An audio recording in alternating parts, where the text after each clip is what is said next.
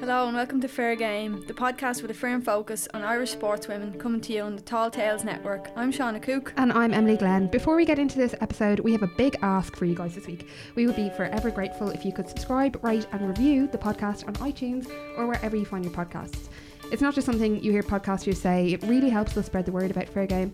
And if this is your first episode of Fair Game, you'll also find a full archive of episodes on iTunes, Android, Stitcher and Spotify.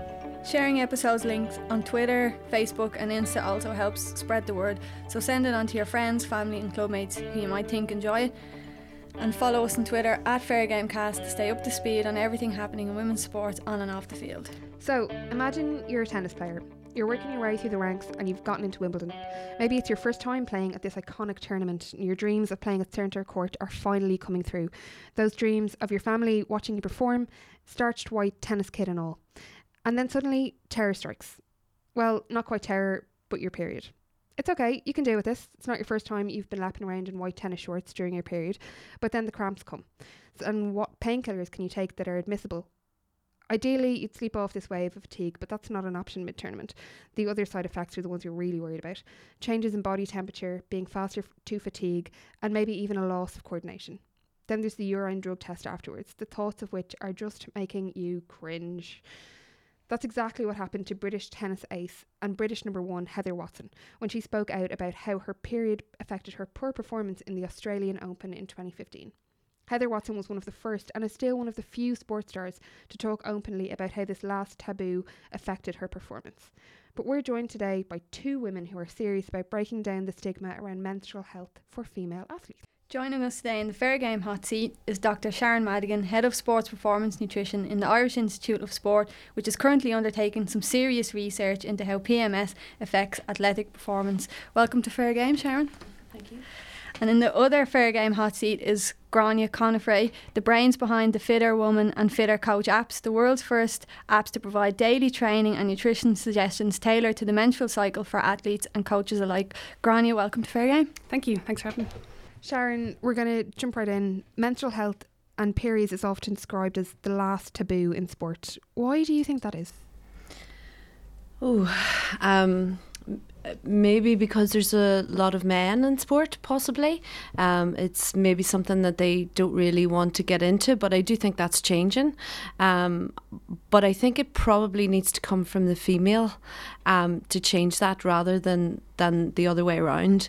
And I think if women are happier to talk about it and get it out there and discuss it, then I think that will make men more comfortable with it as well. So I don't think it's either or. I think it's probably a combination of both, to be honest, really. Yeah, and probably because there's a bit of an awkwardness around the topic. There also isn't, I suppose, as much access to research. And can you tell us why research is so important? Well, I suppose research is an interesting thing, especially in sports science, sports medicine, any sports nutrition, any of the research or the scientific disciplines. And I think one of the reasons probably why there's a lot of research in, let's say, for example, meals, is because you can control for things. So control in terms of your subjects, no external factors, no internal factors, that makes your results much more, you can... It is what it is. When you take female research into it, and I think this is an interesting, you have to take hormonal patterns within the menstrual cycle into consideration because it does have an impact. So it becomes very tricky.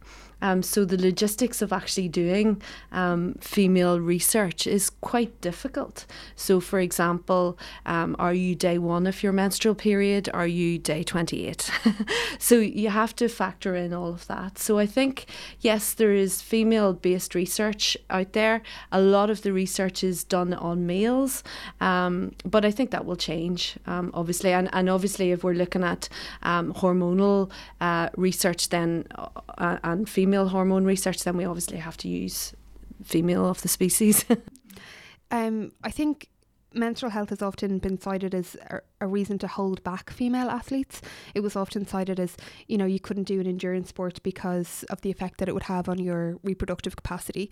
And I read an article about the first time the marathon distance for women was introduced in the 1984 Olympics, and it wasn't allowed up until that time for that exact reason, because it was thought that women couldn't run that distance without risking their reproductive health.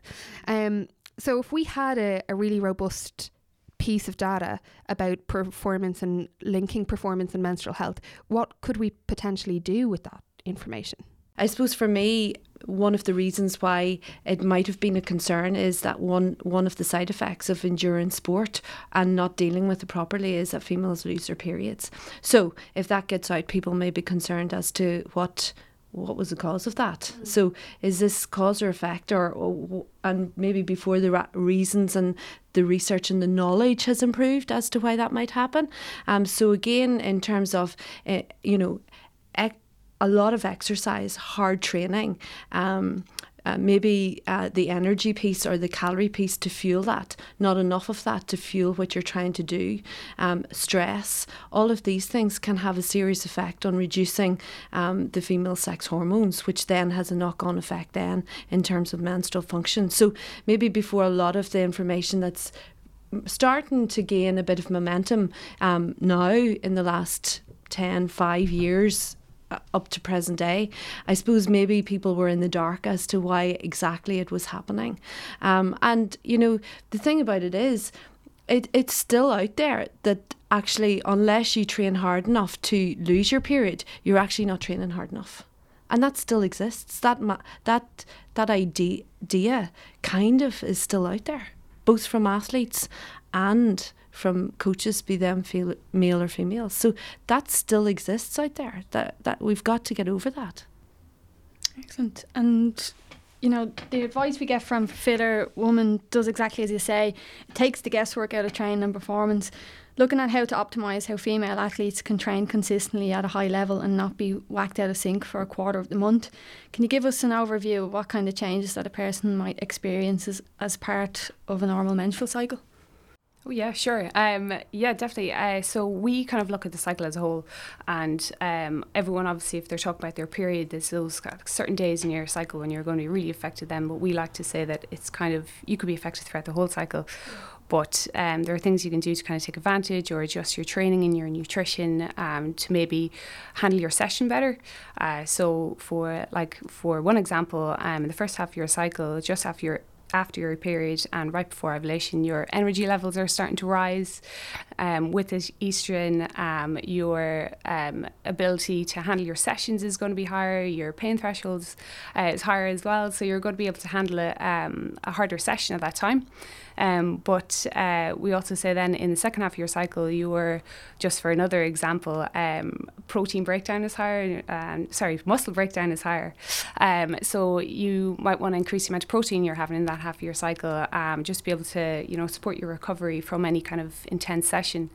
But also there's loads of things where you can link your nutrition to better support yourself as well. So if you might be suffering from PMS at certain times, you can increase the amount of antioxidant food that you have in your diet to help reduce the amount of inflammation, which is kind of linked to PMS as well.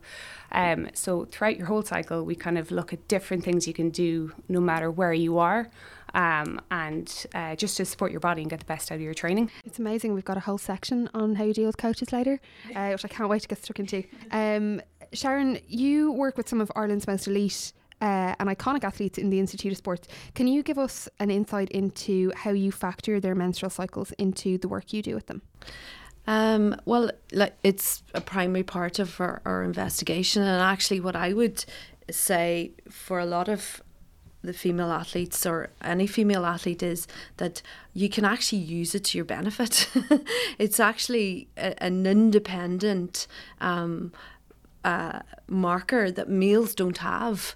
So if you use it in that, if there's any changes in it, there's something not quite right. So, for example, one of the questions I'll always ask is, so obviously first and foremost is, are they on the oral contraceptive pill, which changes things then automatically then as well. But if they're not, I'll be asking them, is their cycle regular? Does it ever change? So when their training load goes up, does their frequency, does the menstrual period lengthen in terms of days? So if they've normally a 28 or a 30-day cycle, that would be a normal cycle. If it moves out to 35 or 40 days, or even more, maybe when their weight drops down, then that indicates to me there's an issue with their energy or their food intake. They're not fueling their training appropriately. So it's a really good way of managing that. And yes, there are times potentially when either the competition load goes up or the training load goes up, and for example they may have to drop their weight a little bit to get into a racing weight or competition weight, and we see that the cycle days go out to 60 days, let's say, for example. So that means that we drop 12 menstrual periods down to 6. We don't want that, because then that's in the long term affecting some of the hormones then that has a knock-on effect on bone health. So I'll say to them, okay, I'll potentially accept a short space of time where that is out wider or longer, but that has to come back in very, very quickly. And if you're not eating enough to fuel the training, that we need to get the fueling in to get that menstrual period back to your 28-day cycle. So it's a really good, if and it does work like that. It can work like that. So from my point of view, actually females can use it to their benefit, something that males don't have, which is a weird thing to say, but it is good. If it's not there at all, then that's a worry, right? So that's a real worry. And actually, it's very interesting because then I will check things like iron deficiency anemia, look at their iron levels. And actually, sometimes, would you believe, when I see a normal iron, I'll ask them about their period, because quite often what you find is that their iron levels are normal because they're not having a period. So generally one of the reasons that women are more at risk of having iron deficiency anemia is because they have menstrual periods.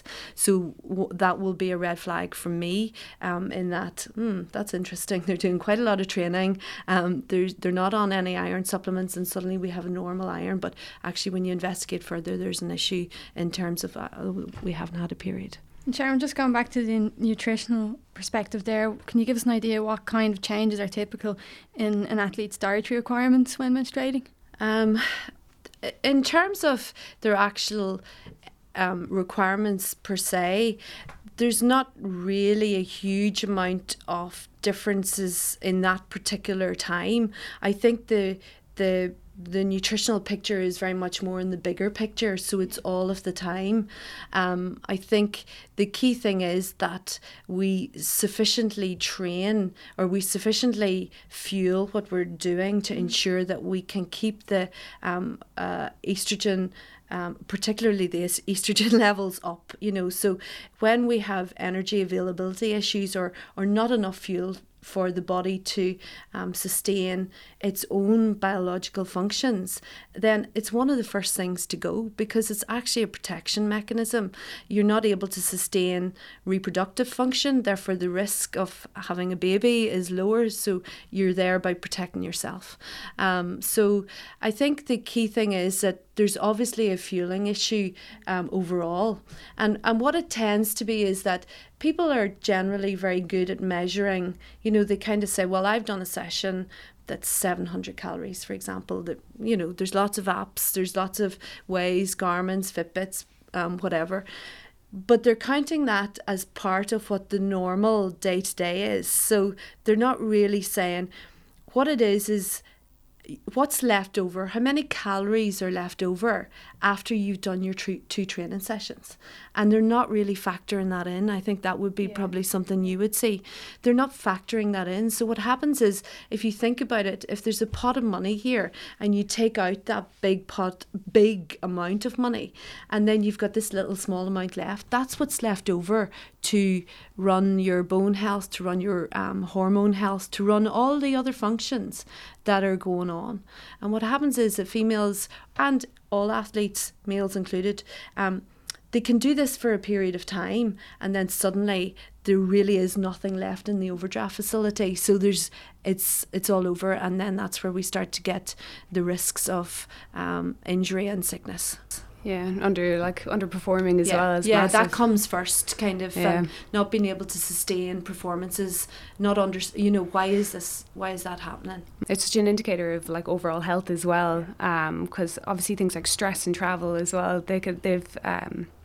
they can put your cycle out of whack as well. So it's a really unique thing that women have. So let's take advantage of it. Yeah, and what about supplements? Do you recommend any in particular in relation to menstrual health? Well, I suppose, just as you've said, Grania, there, one of the things that can help is things like antioxidants or anything that can reduce that inflammatory burden. So, I suppose we go for a food first approach in all of the things that we do, because a supplement kind of maybe just deals with one particular thing, whereas if I'm trying to cover the big picture, the broader base, I'll be wanting to get the calorie intake right, but I'll also be wanting to maybe look at your fruit and veg, your omega-3 fatty acids has been shown to be beneficial in terms of, reducing that inflammatory burden, which can help some of the symptoms, which may then avoid athletes then using another option, which is something like the oral contraceptive pill, then to try and manage symptoms. And any examples of foods you get those? Oh, well, your fruit and veg, your oily fish, nuts and seeds, so they would be kind of your eat the rainbow. Tart cherry juice is another one. Tart cherry juice, actually. And then there may be added benefits then of things like beneficial in terms of sleep and stuff too. So, and again, that's one of the symptoms that people would say. Disrupted sleep, yeah. You can't get like your 8 hours, and if you're an athlete, it's really important to get your sleep.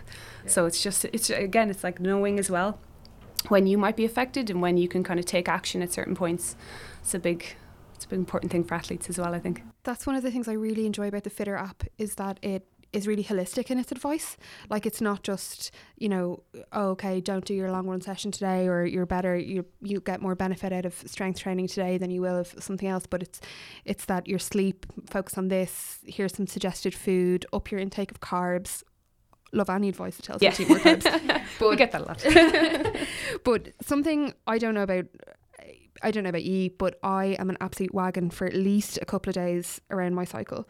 And I find on those days that going on a run of any type is just too much, because I find the headspace too negative.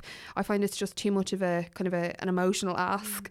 And I'm better at doing stuff like a yoga class or something that is instructor led, so I don't have to manage myself. You can shout at someone. Yeah, or they can shout at me. It's like, it's one of the two. I mean, that's fine when you're a weekend warrior like myself, but when you're dealing with the mental game, the mental impact of, PMS and menstruation must be huge. Is that something that athletes have to deal with as well? Yeah, massively. Like, we find as well, a lot of our elite athletes and the athletes we work with, they prepare for everything around competition time. They won't prepare for their period to fall on that day, which is crazy. So one of the things, we're working with a few of our female athletes, and we're actually trying to kind of go through their cycle with them, highlight the pinch points for them, and then come up with strategies around, like, right, here's what to do if like an athlete, they might not actually be affected during their period. It might be some mid-cycle, it might be at certain points, so it's all kind of individual. And then we'll come up with a strategy for that athlete and look at different scenarios and what they can do to kind of reduce the impact and get the best out of their performance on that day. So it's definitely a consideration for them, and it's usually not the top one, but we definitely want to kind of focus in and make sure it doesn't impact. I've been there. My debut for the Irish team was, I got my period the morning, and it was just the whole day. It's probably in the back of your head, and it was in the front of my head. Like, I just couldn't think about anything else, because it was in Tallaght Stadium. My family were coming along. It was a roasting hot day, and I wasn't allowed to wear cycling shorts, and it was just, and it was like anyone I kind of said it to, they were just like, oh, unlucky. Get on with it. There's no other kind of strategy or anything there. It's just it is tough. And I suppose the next question is in relation to research. And there's an indication that athletes could be at higher risk of injury at some times of the month. Yeah, just I'll kind of talk for the research side of things, based on our sports scientist research. So the midpoint in your cycle, when estrogen starts to rise, joint laxity actually increases. So women are more susceptible to ACL or ligament type injuries than men in general, but then at certain times in the cycle, especially that midpoint, that susceptibility is actually higher again. which is really, really important for women, because it's a killer injury, especially like an ACL type injury. You could be out for months. But what we want to do is kind of highlight that and bring awareness to it, and then come back and then with some actions and some things to take before and after training to kind of reduce your risk. So we kind of say, make sure you are including a really kind of thorough warm-up pre-session, and maybe like if the session includes a lot of short, kind of sharp, sudden changes in movement, maybe just try and move away from that a bit and do other types of activities on those days. And then also make sure your recovery is up, you're getting a good warm down after a session, but you're also nutrition there, you're kind of refueling your body, you're maybe like taking collagen at that time to kind of help with your ligament recovery and soft tissue recovery. So it's really important for female athletes like specifically to know when they're at risk. So there's some evidence in terms of looking at the increase in collagen, which is a type of protein or amino acids. So again, that may help introduce that into the soft tissues, so therefore preventing any injuries that may occur. And you know what, then if you take it in something like jelly, you're hitting some of your other requirements as well. So it's not just, and again, if fatigue is one of those things that may be a risk of doing something silly, then you're hopefully hitting that particular, ticking that box as well. The fatigue is a real deal. It is a real deal. And what kind of advice would you both give to athletes who are trying to accommodate that variation in energy? Because there's at least a week a month where I could run marathons every day. Yeah. And then there's another week where really struggling to do pretty much anything. I suppose I'll have athletes that, they struggle to actually eat, would you believe, in terms of possibly a couple of days leading into their menstrual period. They actually feel quite nauseous, quite sick.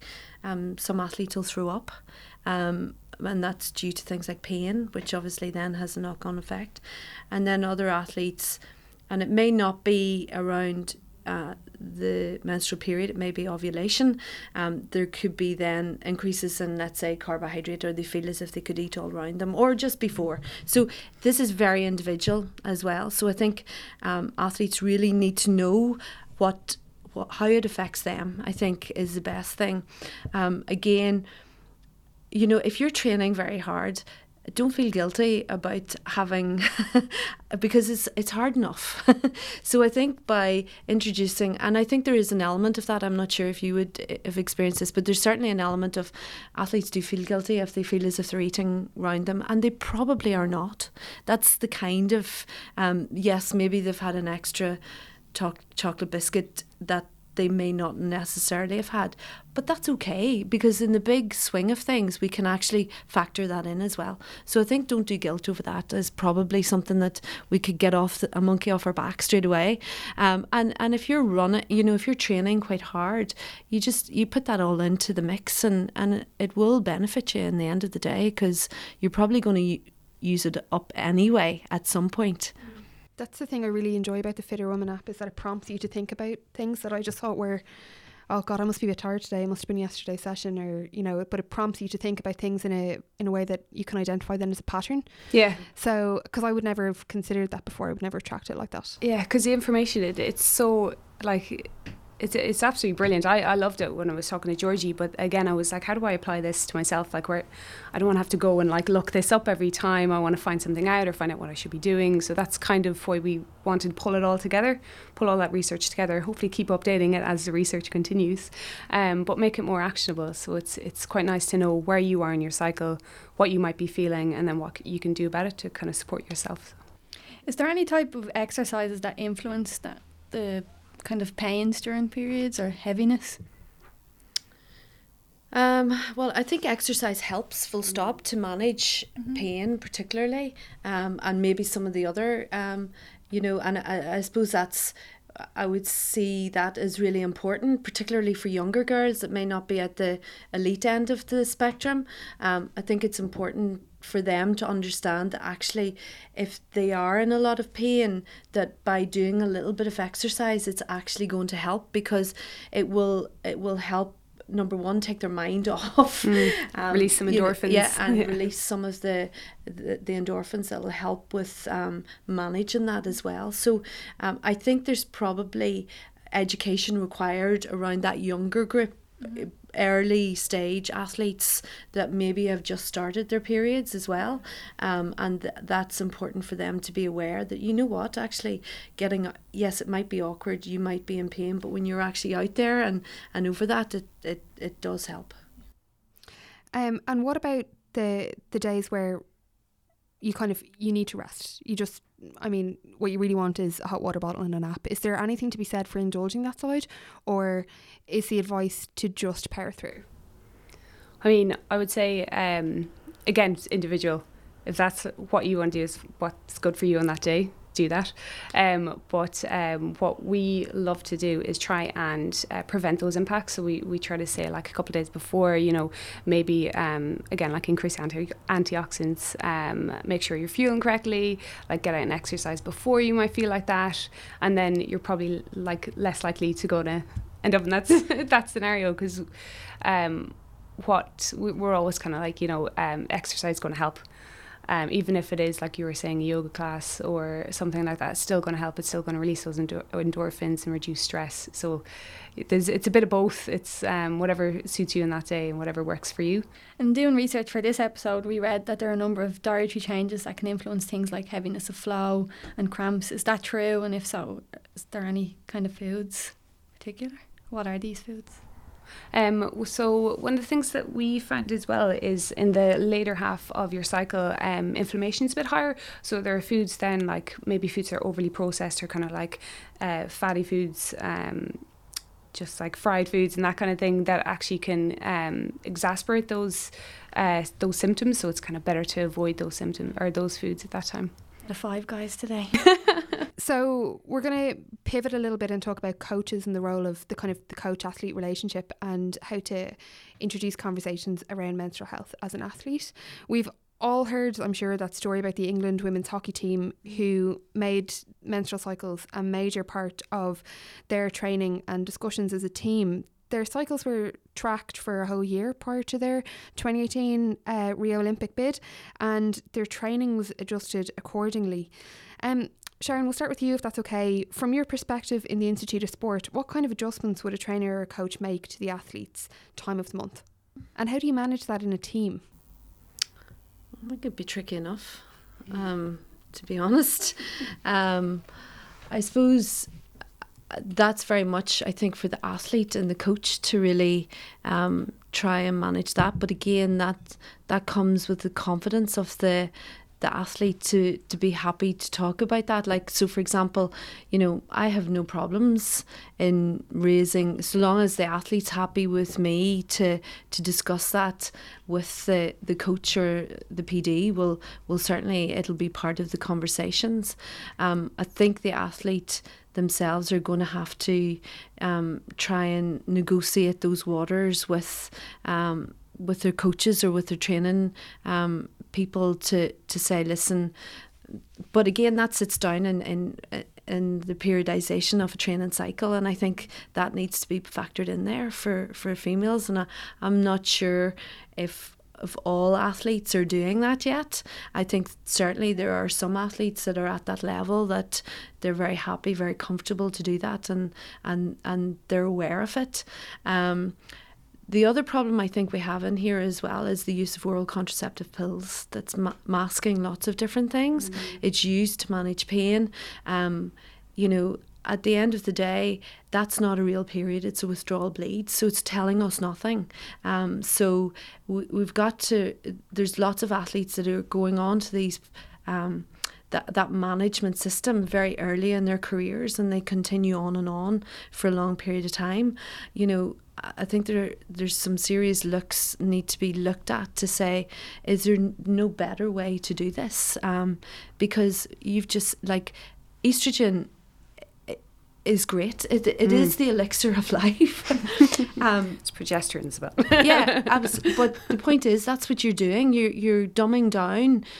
You're effectively putting yourself into, and if you look at people like Kirsty Elliott-Sale and Karen Hind are quite big researchers in this particular area. They're saying you're effectively inducing a menopausal state, when you're taking the oral contraceptive pill. So starting at 18 or 19 or 16 or, that has a serious implication potentially for bone health. Massive, because it can also hide certain dysfunctions as well, because the withdrawal bleed's not a period, so you'd never know if that athlete doesn't have a regular cycle, you might think. But so one of the things that if I have concerns over their fueling or their overall patterns, it will be something I will ask them to do. Now that becomes a tricky situation as well, because if you're going into competition, you probably don't want to change anything quite significantly. So there's lots of choppy waters to negotiate in that particular conversation. And I suppose at the end of the day, I'm looking at the welfare and health of the athlete in the longer term, as well as obviously the performance. But if you're underperforming, if you are possibly getting injured, if you're getting sick, and we have concerns potentially over your ability to fuel the training load, and you're not able to step back on your training load, then it's a big question that has to be put out there. And because if you withdraw the oral contraceptive pill and there's no menstrual cycle, then we have difficulties. Gráinne, can you tell us why it was so important to bring out the Fitter Coach app? Yeah, so I guess since we launched Fitter Woman, it was great. We got a huge amount of feedback, and a lot of people loved it. And then we got all of a sudden coaches started to get in contact with us. They wanted to know how they could apply it to the training sessions, how they could help their athletes, but also how they can talk to their athletes, how can they broach the subject. And the funny thing you mentioned earlier, the minute you break that kind of taboo and everything around it, everyone's far more comfortable. In the office, predominantly men, we constantly talk about the menstrual cycle, which is great. But it's daunting for a male coach, maybe of a female team, to have that conversation. And again, they don't have a lot of the time they can't have the resource there to find out what they should do. So that kind of led us down the path towards Fitter Coach. We wanted to be able to provide the coach with the information that's in Fitter Woman, but maybe more around how they can slightly adapt training at a squad level. And like I mentioned earlier, when some athletes might need an additional warm-up, you can kind of see which athletes need that little warm-up, need that little boost, or need that change maybe in some of their training, some of the drills they're doing. So we wanted, we kind of developed out Fitter Coach. We saw the need there to kind of educate coaches and give them all this information, but again, make it actionable, let them see where their squad is, and how they can take action, how they can support them. And I suppose we were talking there about, there being a lot of male, coaches and managers, and so I suppose for any coach maybe thinking that, that time of the month might just be an athlete pulling back a bit and relaxing or coasting a bit. What kind of, the adjustments and changes, how can they kind of influence, the athlete's training or performance? I think one of the things is just to highlighting the awareness, highlight this is what this athlete might be feeling right now. It might not be all the athletes, but some of them might be feeling certain things. Some of them might be experiencing symptoms. Some of them, they might have heavy legs, which again, if they're doing a really intense session, they mightn't be able to hit the numbers they want to hit. So one of them is just, first of all, bringing the kind of awareness there, and allowing the coach to kind of understand what's happening, so they don't have questions going, why is this athlete slacking? What's happening here? The athlete then is more comfortable as well, that the coach knows what's happening, and they can kind of work together then to get the best out of that session for that athlete. So I think awareness is one thing, and then having those kind of little actionable bits of information. So for instance, in the later half of the cycle, that athlete might be able to do lift as heavy weights. But the athlete can get the same benefit from if they're doing a strength session by just lowering the weights and the reps, and then in the first half of the cycle, the athlete might actually do better increasing them. So it's just slightly. We want all the athletes to do a session, but maybe just slightly adjust it. Excellent. One of the things I really like about the Fitter Woman app, I should be sponsored by Fitter Yeah, Woman. I know. I wish I telling you all brought the you a things water I love. bottle or something. It's great. Yeah, one of the things I really like it is that it also gives you the kind of language to talk about these things. Like, because I wouldn't have known that things like heavy legs were a symptom rather than just a reflection of training load, or an interruption in sleep pattern, and even things like body temperature. Like, I found that and they're also then I assume from a coach's perspective, things that you can talk to an athlete about specifically. We had Kelly Harrington on the podcast actually last year, and she told us about how openly it was spoken about in her gym, and how this is just a part of her training cycle. And I was really taken aback by it, because I think of boxing as a really macho sport, and it wasn't the coach athlete relationship I was anticipating hearing about. Obviously massive assumptions made on my part before Kelly walked in, but is it the same in kind of all sports? I know, Grán, you work in Fitter Woman with many different athletes from different sports. What do you think? Is it something that's growing, or is it still unique to certain sports that we're seeing greater awareness on behalf of the coaches?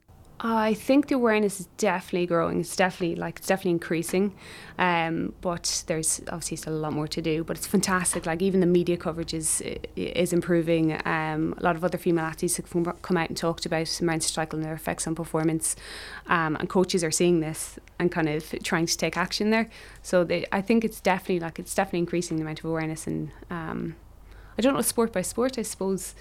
Like a team sport might be a bit more, people might talk a bit more in team sport than they do in, it's always good to have a tribe and someone else to chat about it too, more than individual sport. But then you were saying boxing, which is kind of more individual. So I guess, yeah, it's not too sure. Yeah, maybe. Yeah. So we've spoken a lot about the effect of periods on performance, and Sharon, especially, you've told us an awful lot about the stories of female athletes who are maybe missing periods, and I suppose a question would be, how do you know when a change in your cycle is not just kind of something that happens naturally, and maybe is a signal that something more serious is wrong? I think any change, if normal is 28 days for you, okay, something like a flight or a sickness potentially can throw things out. Yes, stress can throw things out, and competition might throw things out a little bit as well, and probably, as we've seen, for the more negative, then it's like sod's law really type thing. But I think if it's persistent for a number of periods, then you really need to you need to go and see about it. And I think, again, what I would say to, if I'm doing any work with younger athletes, if you haven't had a period by the age of 16, there's something wrong. So, you need to go and see about that. So again, it's making this idea that not having a period is great for female athletes, because that still persists. Still persists. I 100% agree. And it's kind of, and I have to say, there's some seriously interesting messages floating around on Instagram, and I'm using interesting in a very loose interpretation here. I would say quite dangerous.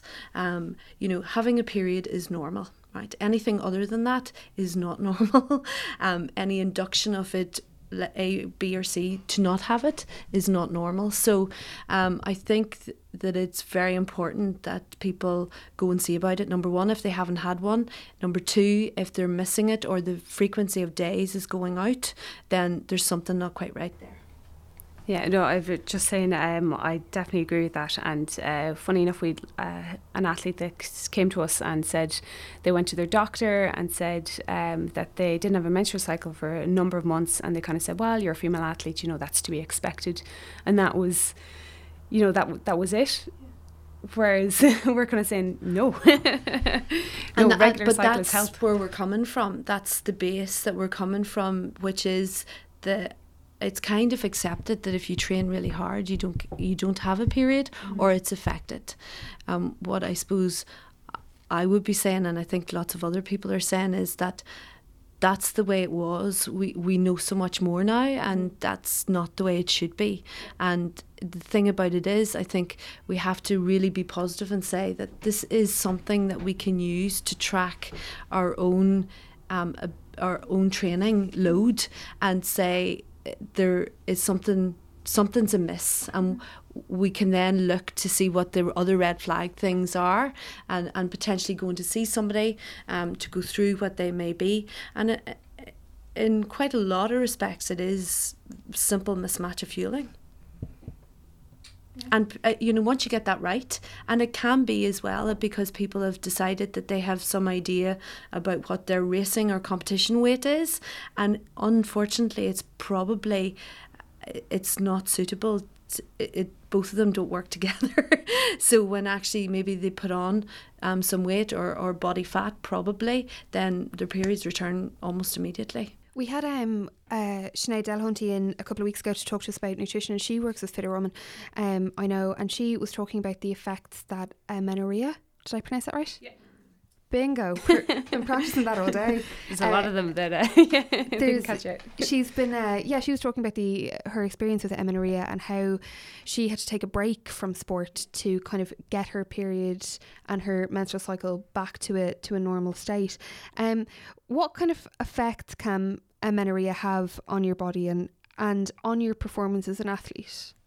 Yeah, well, I mean, it's a lot of it's oftentimes linked to kind of overtraining and underfueling. So as Sharon was saying earlier, like that might be fine for a little while, but you can't sustain that forever. So there's going to be you're going to be underperforming. You're not going to have the energy there that you need and that you're used to having when you're competing.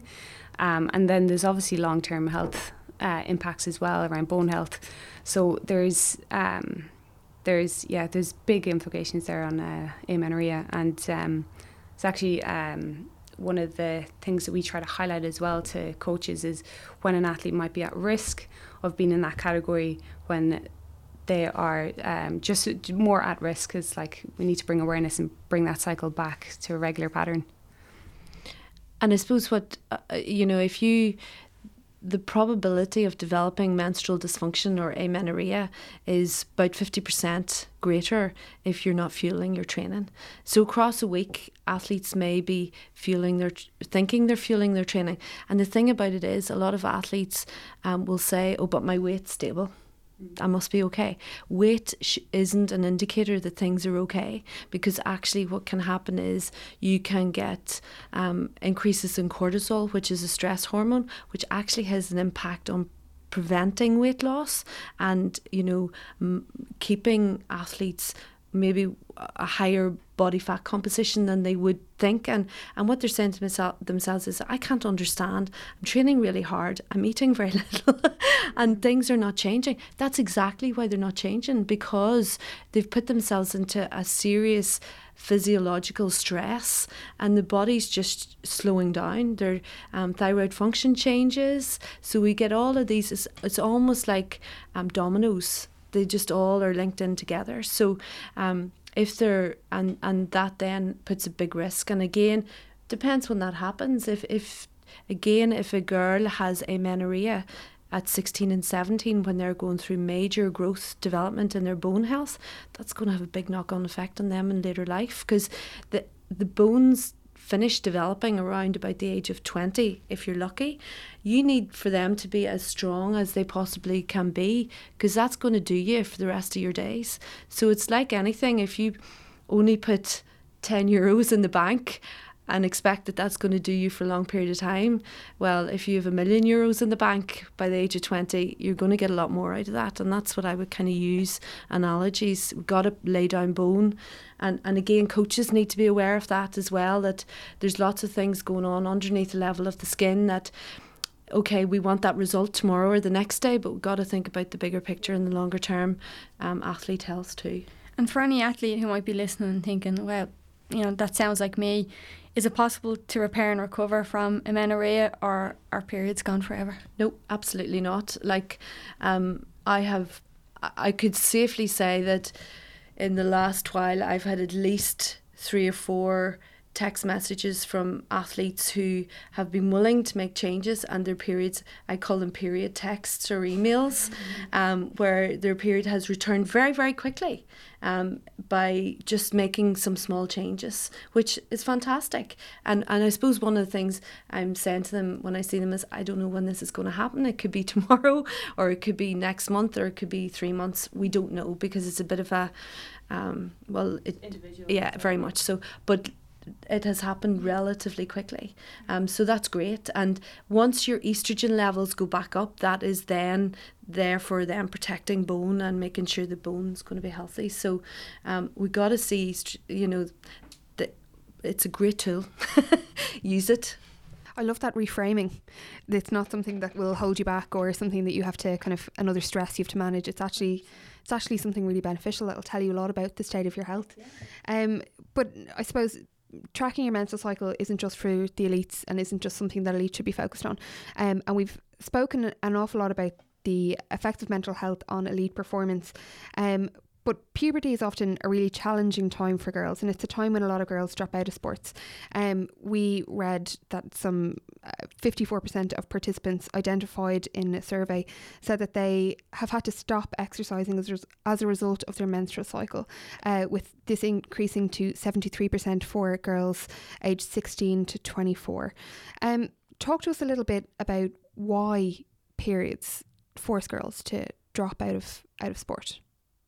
Yeah, there's probably like a lot of different reasons. So you might be not feeling as like powerful and strong. Your energy might be lower, but you also might be embarrassed and just worried about. I know we were talking about tennis whites, and if you've like certain girls show up for PE and they have to wear a certain uniform, and if that involves like white shorts, they might want to play. They might want to to participate, which is crazy. But also it's the minute girls hit puberty, it's